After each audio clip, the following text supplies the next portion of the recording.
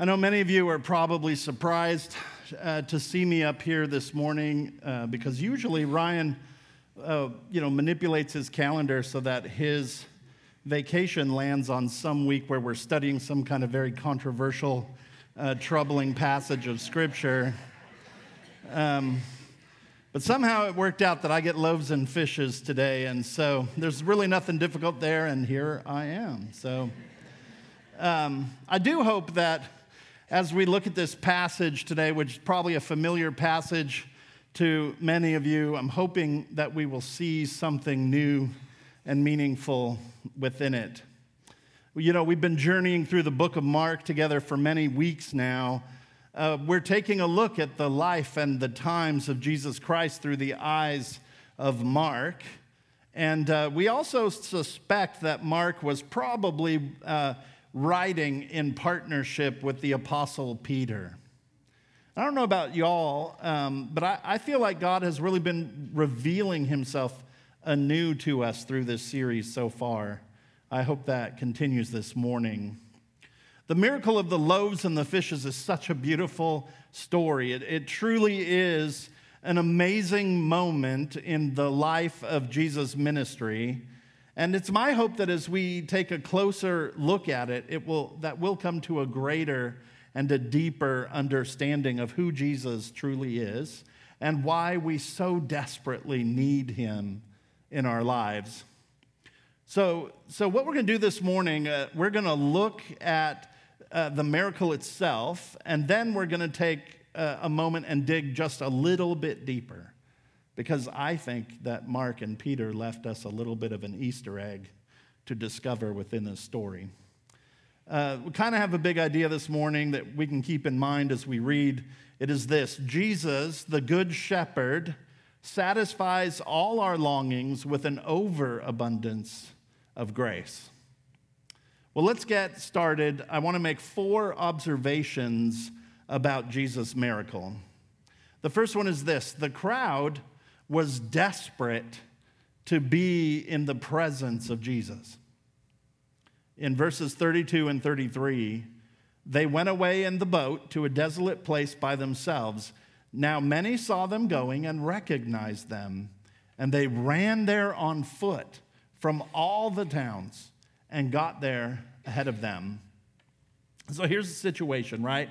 These disciples had been sent out by Jesus. We don't know exactly how long they were gone, but they were kind of on like a short-term mission trip. They had been sent out and they were ministering to the people, and they came back and they're excited, but they're exhausted. And Jesus has encouraged them to get away with him to a desolate place so that they can get some rest. And so they've hopped on a boat and they're heading across the sea for like what might be called a discipleship retreat. But the people of the towns notice them traveling, and they're recognizing them, and they decide they want to be wherever they're going. So they're chasing them on foot. Now, the people of the region, right, they're aware of Jesus and of his disciples and of their ministry, and they were hungry for it. They were literally running around the edge of a great lake to get to it. See, Jesus was a big deal, bigger than Taylor Swift. And people were turning out by the thousands. Now, if I was a regular preacher, this is where I'd stop and I'd say something like, "How desperate are you to be in the presence of Jesus? What's holding you back from seeking him out?" But I'm not a regular preacher, so let's move on to the next observation. Jesus saw the crowd, and he had compassion for them. Verse 34, when he went ashore, he saw a great crowd, and he had compassion on them because they were like sheep without a shepherd, and he began to teach them many things. So let's say that I took my discipleship group, and we decided that we were going to get away for a couple of days for a period of rest and relaxation. And then I get there, and I turn around, and all of you are there, right? You have followed me there, and you're like, "Hey, preach for us." I'm saying this with all of the love in my heart. I don't think the initial reaction I would have would be to have compassion on you.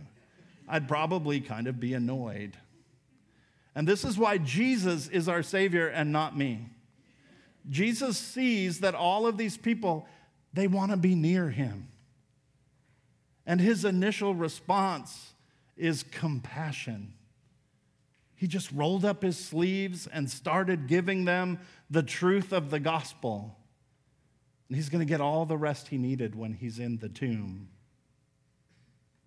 Observation 3, Jesus was not overwhelmed by their desperate need. Verses 35 through 36. When it grew late, his disciples came to him and said, "This is a desolate place, and the hour is now late. Send them away into the surrounding countryside and villages and buy themselves something to eat." See, the day is turning into night. These poor, weary disciples have been at this all day, and they realize that now they have a problem. They have no food. They don't have any food for themselves, and they certainly don't have food for thousands of party crashers. I think the disciples were probably a bit annoyed by this situation. Hey, Jesus, you dragged us out here to this desolate place, and now you're just going on and on and on with your message, and now the day is gone and it's late. Would you just send these people away already so we can finally get something to eat for ourselves? But Jesus stays calm and collected. Verse 37, he answers them, "You give them something to eat." And here I think, I'm not 100% sure, but I would bet on it. This next statement was said with a lot of sarcasm. Shall we go and buy 200 denarii worth of bread and give it to them to eat? A denarii was like an entire day's wages. The disciples are saying, we would have to work for 200 days to have enough money to feed all these people. But I think maybe something was going through Jesus' head when he said, "You give them something to eat." I wonder if he was thinking about another time God fed people, about the prophet Elisha. And we find this story in 2 Kings chapter 4, that a man has brought 20 loaves of bread and some ears of grain to the prophet Elisha. And Elisha's like, "Hey, give all that food to my men so that they can eat." But his servant says, "There must be 100 men out there. There's no way this is going to feed them all." But the prophet says, "Don't worry about it. It will be enough and there'll be some left over." And that's exactly what happened. I think it's possible that the disciples were familiar with this story. Being good Jewish boys, they probably heard this story a time or two. And I think Jesus might have been trying to remind them, like, God has done this before. We follow a big God. He's able to take care of his people.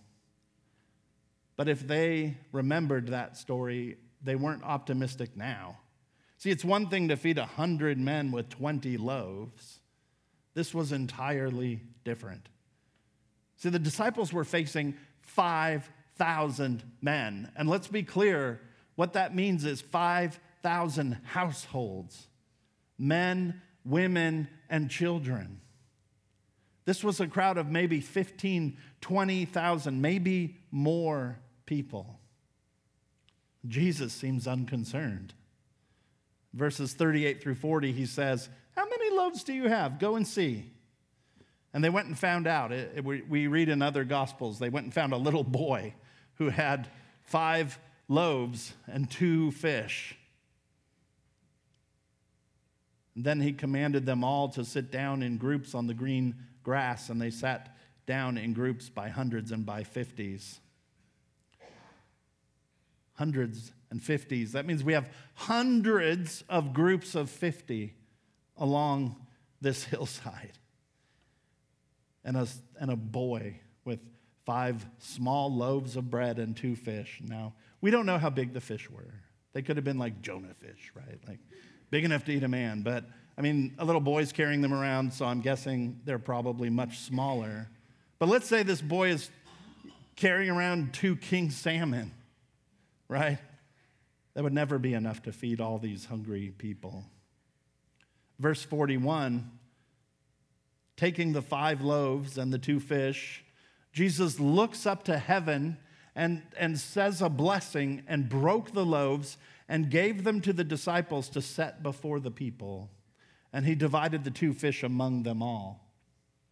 Now, when it says that Jesus gave the food to the disciples to set before the people, there's a Greek word used for gave. And it's in the imperfect tense. So what that means is, this could be translated as Jesus kept giving food to the disciples. It should have taken maybe a couple of minutes, right, to get through that little amount of food. But this is kind of the picture. Imagine this. Maybe Jesus has all the food in a basket, right? And he's breaking it up. And the disciples are standing here to distribute it, and Jesus just keeps handing them food, right? He's pulling it out of the basket. I imagine he's got a big, knowing grin on his face, right? He's got a twinkle in his eye, right? There, he's like a magician, right? Like pulling all the handkerchiefs out of his pocket, and it never stops. And the disciples are just amazed. They're like, where is all this food coming from? How is he doing this? I think there was probably a lot of laughter. I think this was probably an amazing moment. I think it probably went on for, hours. How long would it take to distribute food to all those people?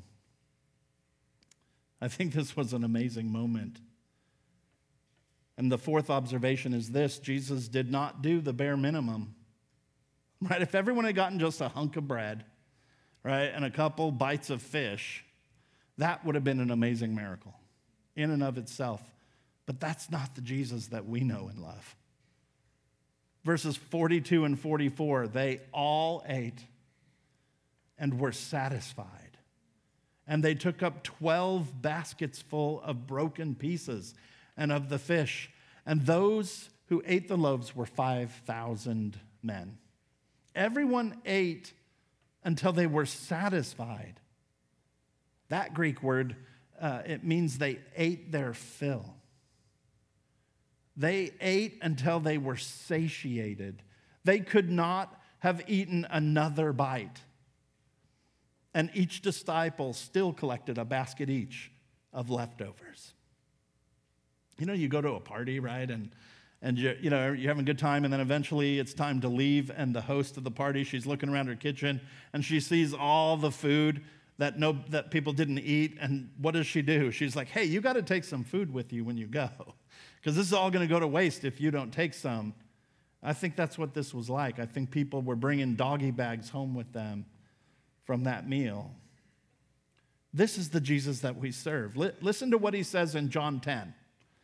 Jesus says this: truly, truly, I say to you, I am the door of the sheep. All who came before me are thieves and robbers, but the sheep did not listen to them. I am the door.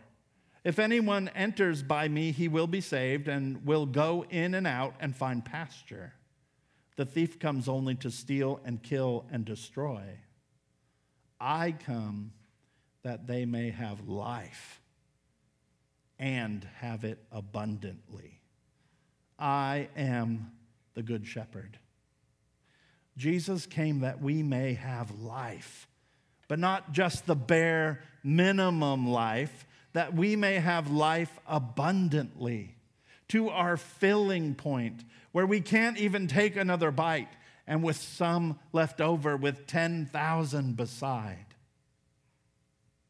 Speaking of that good shepherd, let's take just a little bit deeper look at this miracle. I think Mark is providing us with a couple of interesting details that reveal kind of like this hidden Easter egg for us to discover. The first is a concept that is called reclining at table. See, when the story says that Jesus commanded all those people to sit down in groups, the Greek word that's used for sit down is anaklino. And what it means is to recline at table. And this was a Greek custom, an ancient Greek custom that the Romans adopted when they came into power. And so in Jesus' day, when good people, or when good friends would gather together for a meal, they didn't like sit at chairs around a table like we picture.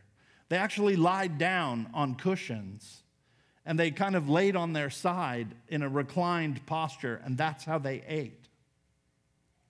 And so it makes me think like, oh, the Last Supper, right? Like, what was that like?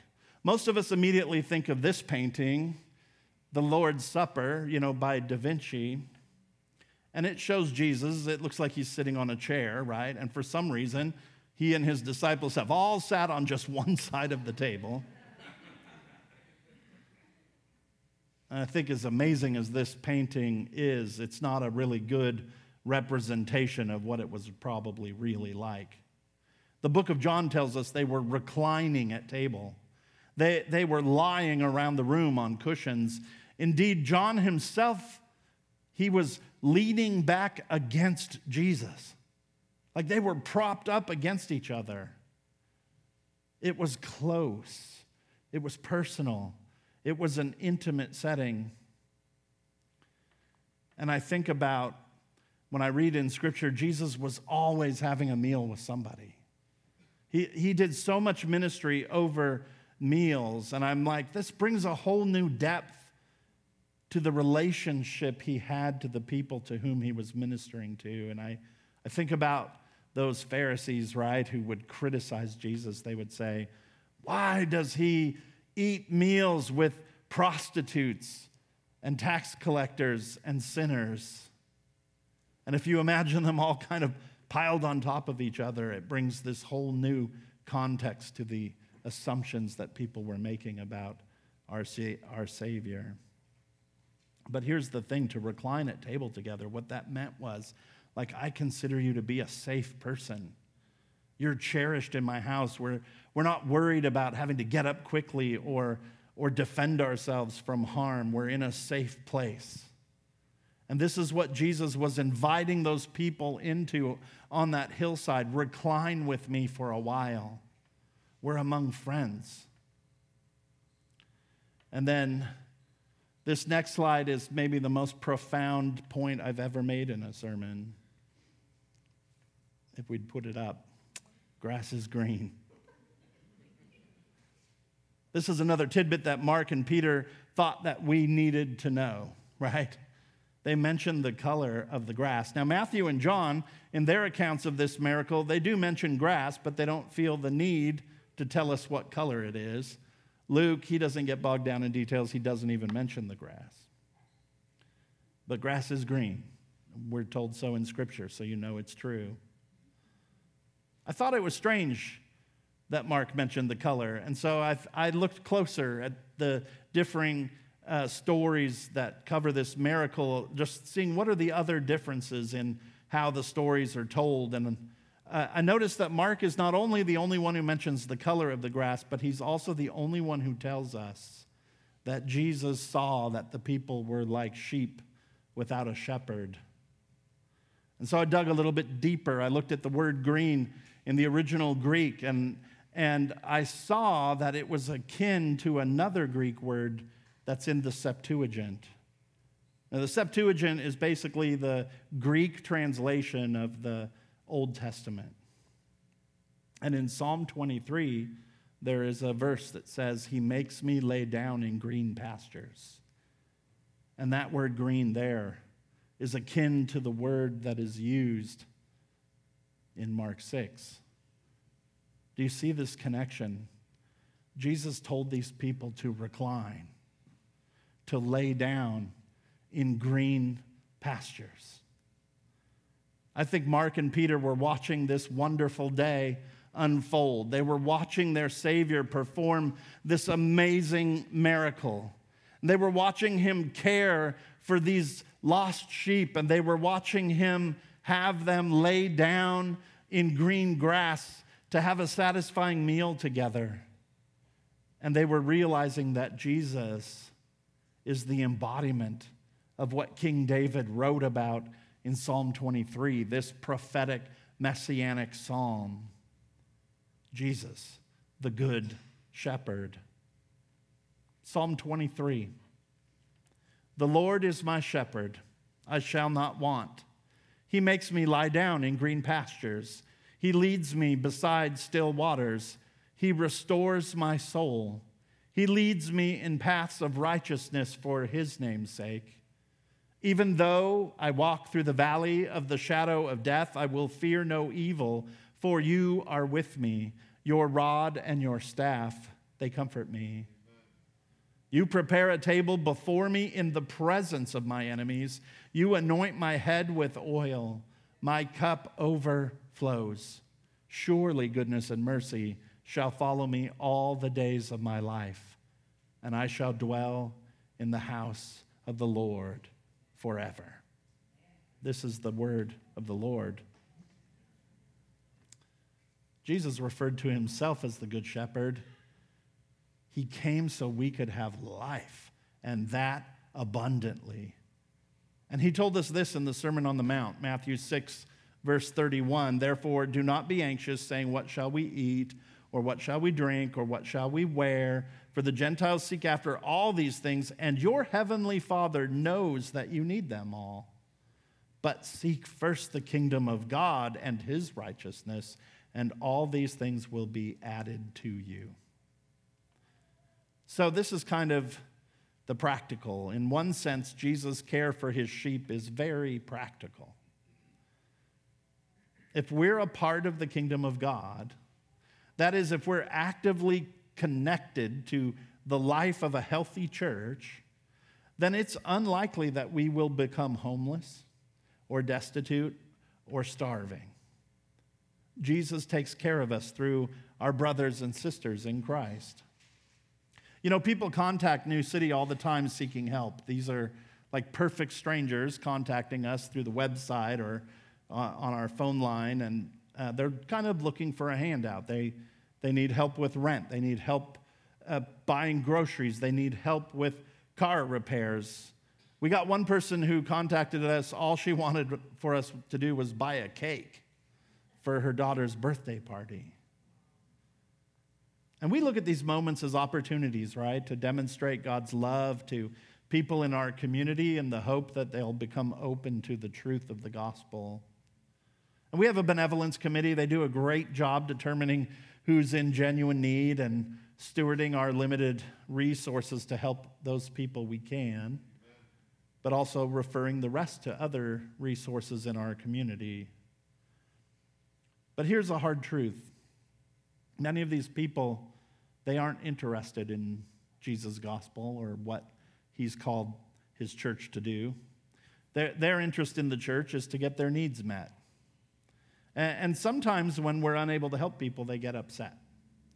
They think we're denying them something that we maybe owe them. And the truth is, we wish that we could just help everyone, but we can't. But here's the thing. Every time this happens, every time a stranger comes to us, someone that's never even stepped foot through this door, and I always have the same thought. I'm like, I wish you were already a part of this body. I wish you were already a part of our church family. It would be so much easier to help you, and I wonder if you would even be in the situation you're in if you were already a part of the kingdom. You see, when we're a part of the life of a healthy church, that's when we allow our Christian sisters and our Christian brothers to truly know us and to truly know what we're going through. Well, it's been my experience that you can't even stop people from helping you when you need it. I think about the time that Brian Pettigrew came to my house and mowed my lawn when my back was out. I think about all the meal trains that go out of here when someone has a baby or has surgery, and how many of our people are cooking food and bringing it to people who just need a meal. I think about Peter Underwood pulling my daughter's car out of a ditch in the rain with his big old truck.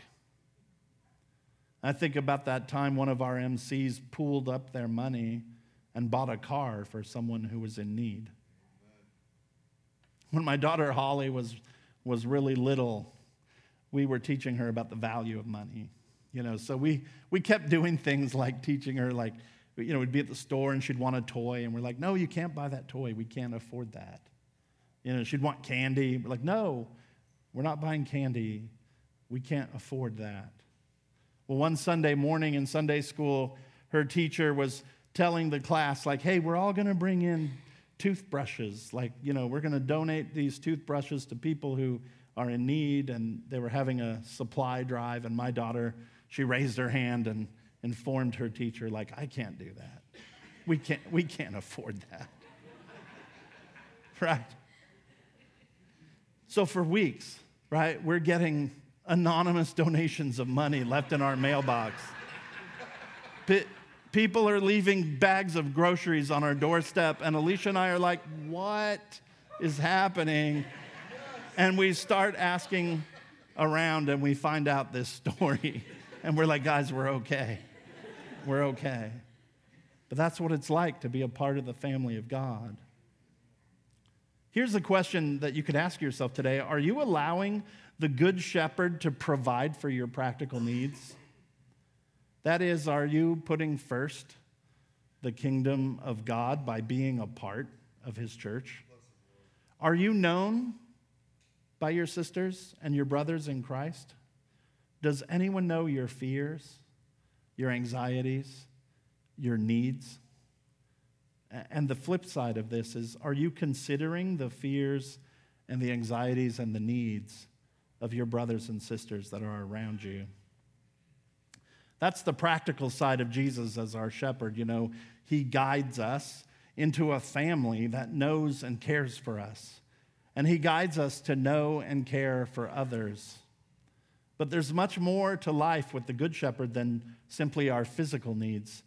There's also our spiritual needs. Jesus' care for his sheep is spiritual. Before Jesus filled the bellies of that enormous crowd with bread and fish, he filled their minds and their hearts with the bread of life. Before they reclined together at table, they feasted on his word. And let's not forget why those people were there in the first place.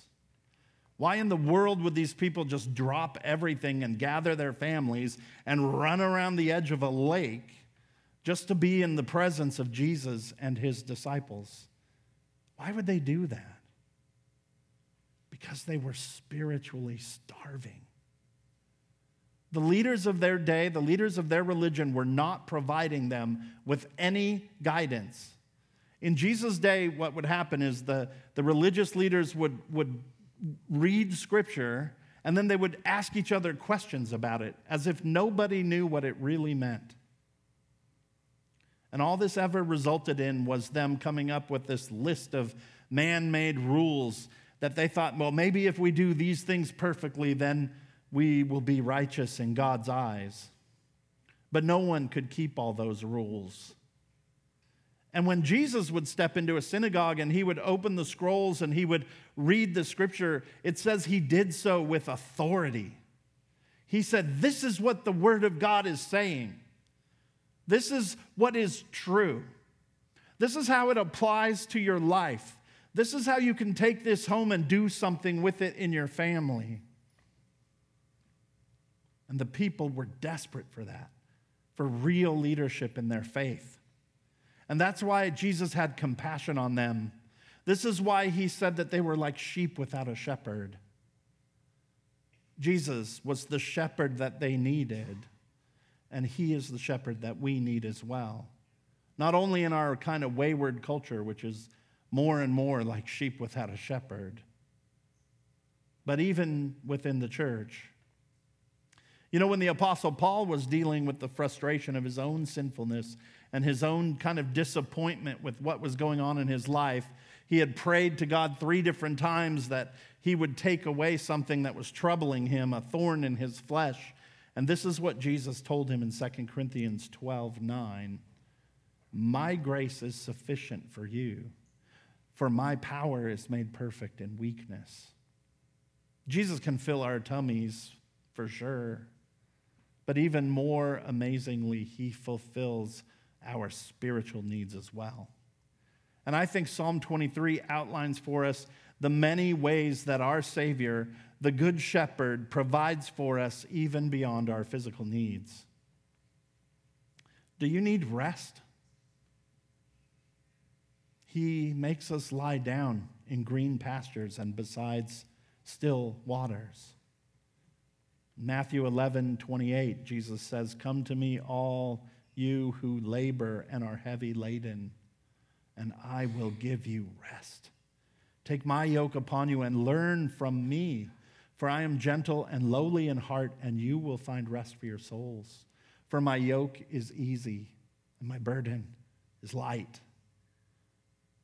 Do you need restoration? David, writing this psalm, he restores my soul. What does that mean? Philippians 2:12 and 13.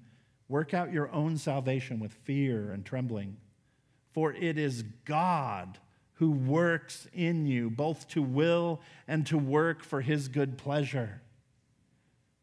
We're broken. We need to be restored. We need to be conformed ever more into the image of our Savior.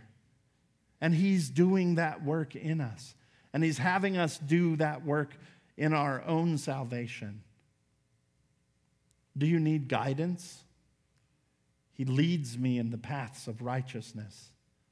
Matthew 7:13 and 14, enter by the narrow gate, Jesus says. For the gate is wide and the way is easy that leads to destruction, and those who enter by it are many. For the gate is narrow and the way is hard that leads to life, and those who find it are few.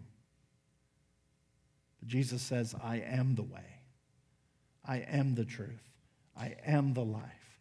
And you can come to the Father if you come through me. He's guiding us in paths of righteousness. Do you need protection? I will fear no evil. Amen. What does Romans 8:31 says? What then shall we say to these things? If God is for us, who can be against us?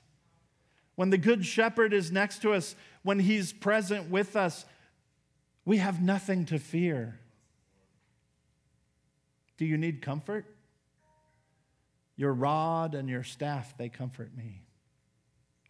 2 Corinthians 1:5, for as we share abundantly in Christ's sufferings, right, as we are a part of this broken world, as we experience pain and disappointment, just as Christ came into our broken world and had to experience pain and disappointment and brokenness, as we share abundantly in Christ's sufferings, so through Christ we share abundantly in his comfort too.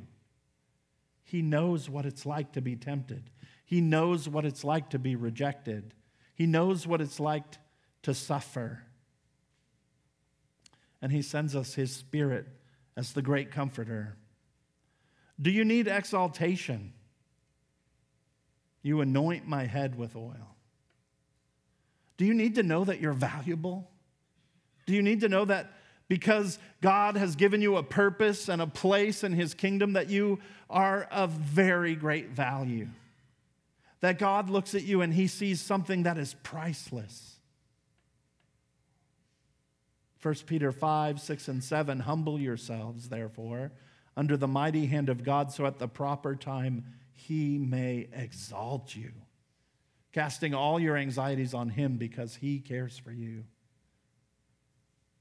Do you need abundance? My cup overflows. Luke 11:13, if you then, who are evil, know how to give good gifts to your children, how much more will the Heavenly Father give the Holy Spirit to those who ask him?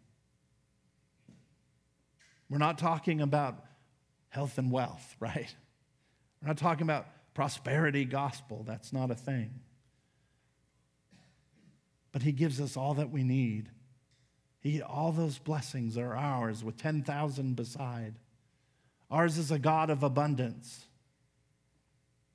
Do you need perseverance? Do you need to know it's going to be okay? That you're going to get across the finish line? That what God has started in you is going to come to completion? Do you need to know that you cannot lose the salvation that God has called you to? It says, surely goodness and mercy will follow me all the days of my life. And Philippians 1:6 says, I'm sure of this, that he who began a good work in you will bring it to completion at the day of Jesus Christ. He will do it.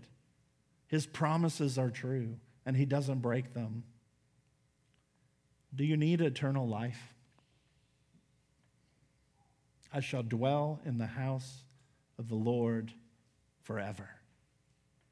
John 3:16, for God so loved the world that he gave his only Son, that whoever believes in him should not perish but have eternal life. See, whatever your need is, whether it's physical or it's spiritual, Jesus is the answer for you. His grace is sufficient for all of our needs, and because of this, nothing else is ever going to satisfy us. Everything else is insufficient. And Jesus never promised us that being a part of his kingdom would mean that we don't face adversity or persecution. In fact, he's kind of promised us the opposite. But what he has promised is that we don't need to worry about those things. Why? Because he promised us that he will be with us to the end of the age and even unto all eternity. Jesus is always with us. See, Jesus being the good shepherd, it's such good news. Not because he gives us everything we want and he takes away anything that we don't want. But it's good news because we're no longer like sheep without a shepherd. We're no longer being tossed to and fro by cultural changes or false doctrines or by our own sinful nature. Because the good shepherd is with us. Is there something in your life that you think Jesus can't satisfy? Are you dissatisfied with your career?